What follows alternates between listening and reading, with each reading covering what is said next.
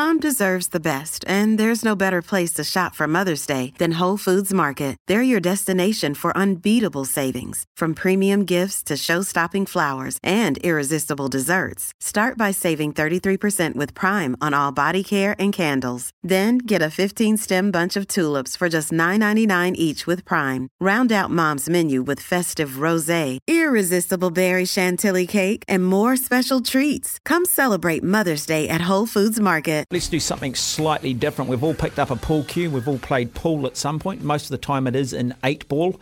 Got the unders, the overs, or the solids and the stripes, however you want to define it. And then sort of historically behind that, there's been 3-ball billiards and there's been snooker. World Snooker Championships have just finished there at the Crucible. And of course, you know, in the 1980s, one of the big names here in New Zealand sport, sort of in the later half of the 1980s, was a gentleman by the name of Dean O'Kane, who reached the quarterfinals of the World Snooker Championships on a couple of occasions. The sport, though, that is tending to sweep the world when it comes to cue sports is the version 9-ball. 9 ball on the table, 1 through 9 in a diamond formation, and you've basically got to sink the balls in order. Whoever sinks the 9-ball wins the frame. A little bit more complicated than that, but that's pretty much the basis of it. It's the only form of cue sports where you are actually allowed flukes. And to give you an idea of just how big the sport is here, there is a sports club in this country called Masse. Now, they've got a number of pool halls or pool clubs in the upper part of the North Island, up to 20,000 members. And they have just combined forces with the NZPA, so the New Zealand Pool Association. So Masse bringing their financial resource, the NZPA bringing sort of, I guess, the credibility side of the sport. And so these two organisations have come together, making this now a very, very solid organisation and foundation for the sport going forward. And I'm not sure whether it's been made official or not, but there is rumour that next year we will host a number of Cue Sports World Championships across different forms of the game.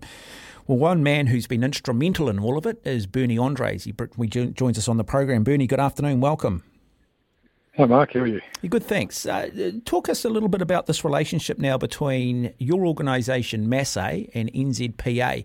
First, what was the relationship like historically, and how does it look now, and why? Yeah, I suppose our two organisations had a bit of a split over 10 years ago, I suppose. And we just went down our own path.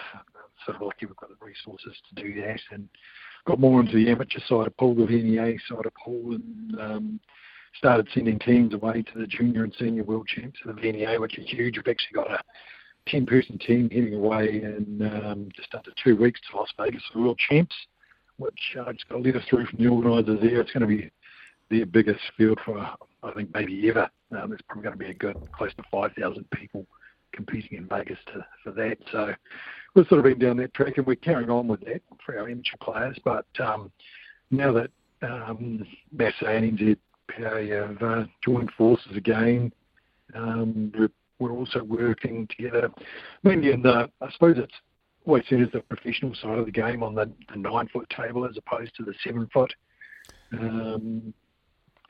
So there's some big things happening there. We've got a really full calendar in New Zealand. There's a New Zealand 9-ball tour, so the Dunedin League of that's on this weekend, starting tomorrow.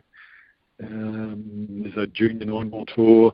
There's an 8-ball tour and a 10-ball tour happening around New Zealand. And I think later on this year we're also going to be hosting the Oceania Championship. So Australia, New Zealand combine forces and have the one-off championships each year. So the main one's 10-ball this year, and the supporting tournament's going to be 8-ball. So a bit of a shift away from 9-ball. So with World Pool in New Zealand, we've all come together, and around the world things are fragmenting again with Matchroom sort of getting involved in they've sort of taken off with 9-ball. The 9-ball World Championship still falls under the World Pool Association, but in terms of everything else, Matchroom are going their own way and they're not getting the events sanctioned. So World Pool, I think, is making or has made 10 ball the now official game of pool. So probably quite appropriate as well, because 10 ball is a preferred game of professionals. It's similar to 9 ball, same sort of rules, except you've got the extra ball, but there's no flukes with 10 ball. So just talking about Matchroom, so for people who might have heard of it, Matchroom, clearly it's under the Hearns. They do a lot of the boxing. They're in control of snooker globally, and also have made darts the global sensation that is, and they're trying to do the same thing with 9 ball, and so there is that split. And 10 ball, as you mentioned, no fluke. So what we mean by that, I'll get you to explain, Bernie. So basically, every shot you have to nominate the shot that you're playing, and you have to nominate the pocket that the ball is going to go down, etc. Yep. No, exactly. And you're always shooting the lowest ball on the table, so I can break. I can sink a couple of balls, and then I'll sink the 1 and all the way through, sink the 9 ball. With the 10, you step up to the table, you sink the 10, and you win. Pretty much the same as 9 ball. Why do you think there is such a global appeal now for the 9 ball and 10 ball game versus, say, maybe the more traditional 8 ball, where there are 16, 17 balls on the table? Yeah, I mean, I think there always has been in America. It's always been huge, same as in Asia, Philippines, and that sort of thing. It's almost like a national game there, and throughout Europe as well. It's really been the UK and those sort of countries, sort of Australia and New Zealand, that have always sort of focused on the snooker and the English cut tables, the English 7-foot tables, which come with the smaller balls. But the sort of rules that get played in New Zealand, they sort of go nowhere. The main ones, the club's New Zealand rules, is they're only played in New Zealand, so that's all the only place you can really compete. There is a couple of other versions of the rules that are played sort of in Australia as well, and the UK, but it's the American game, the big balls, different cup pockets, and the 9-foot table. It's just got the appeal. It's the pro game. It's what everyone wants to play. Yeah, the Americans are very good, aren't they, at just simplifying things and making them accessible and making them enjoyable. And getting people to experience the very best of aspects of sport. No, they do it well. And saying that, Europeans do as well. I think Predator's doing a really good job at the moment. Now, sorry, who are Predator? So Predator, they've been around for about 30 years as a manufacturer of pool cues, and then they've moved into tables and that sort of thing. But they've also got the rights off the World Pool Association for 10 ball and 8 ball and women's 9 ball. So they've got a tour in America. I think the Wisconsin Open's on in a couple of weeks. But they've also got sort of a bit of a global tour starting to now take shape, which has started over the last sort of year or two. So there's Opens in Germany, Canada, sort of all over the place. So we may find there's one down our part of the world next year. So working on almost sort of finalising that, and hopefully there should be an announcement in the next sort of few weeks regarding that. So they do it really well. It's really just a professional setup. We took one in Puerto Rico November last year, and sort of like a 10-day event. It starts off with the Puerto Rico Open 10 ball, so there'll be a men's and women's event, and then they held the Junior World Championships and the men's World 8 ball championships, all sort of at the same time. So they also had an amateur competition running as well, sort of over one side of the convention centre. So there was about sort of 100 pool tables set up there for the amateurs and 16 for the pros, and broadcast sort of free around the world. It was really well done, really professional. So doing a lot for the game. In terms of our best players, the likes, so we've got the Dutch gentleman here now who's ranked in sort of the top 25 in the world across all the different forms and New Zealand residency, in Marco Teuscher.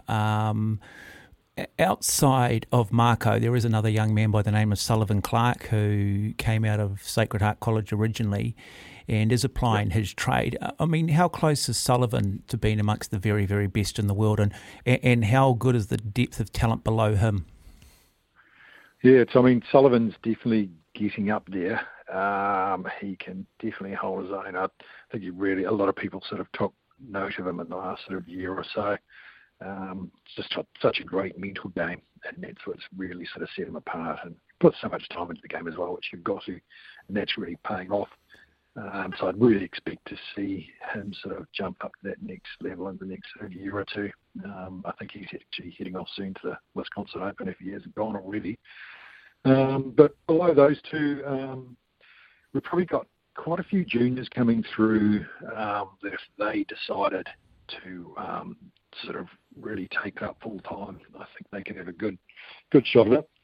One thing in the past, like when I was growing up, there was no coaching structure. It was you taught yourself, whereas over the last sort of 10 years, especially our club has sort of put some really good coaching instructions in place where juniors got weekly coaching and there's coaching camps and that sort of thing. So probably one of the first ones to come through that is Kieran Dempsey, and Kieran went over to Puerto Rico with the New Zealand team, and I think it might have been in the World 8 Ball. He actually beat one of the Arab players who came third in the World 9 Ball Championship, so that was a huge win for him. He had a couple of wins actually, whereas going over you'd sort of think you'd be lucky to win a frame, let alone a match against such a one of the best players in the world. So we've definitely got some juniors there, but it's a bit difficult, and I think that's when you go back to Dean O'Kane. The difficulty that we face down here is we're so far away, and it's so expensive to travel. But hopefully over the coming years with Predator and Matchroom sort of building up the profile of the sport, that's going to build up the prize money as well, and make it a bit easier to ply your trade overseas, I suppose. But below Kieran, we've got a few kids that are around that team, 11, 12, that are going to be giant killers. I mean, they already are. But if they carry on playing in the rate that they're going, they're going to be huge in another sort of 5, 6, 7 years. So, yeah, some exciting players on the horizon. That's for sure. Okay, just quickly, the Masse clubs, where are they based, just for those that are listening? It clearly is predominantly in the upper North Island. Yeah, so the further south we go, down south there in Howrah, up here in Hamilton, Pukekohe, Glen Eden, Newlands currently closed because we got hit by the flood in January, but hopefully that's not too far away from opening, and we'll be opening another one in Newland as well, a big tournament venue there. So plenty of places to play, and hopefully we get some more sort of further around the country. Well, Bernie Endres, lovely to have you on the program. Wonderful update on a sport that we've all played and a sport that's actually got a very large membership, and great to have the fact that there are really cool pathways in place now looking to try and find a Cue Sport hero in the form of Dean O'Kane. So thank you. Yeah, no, great. Thanks, Mark.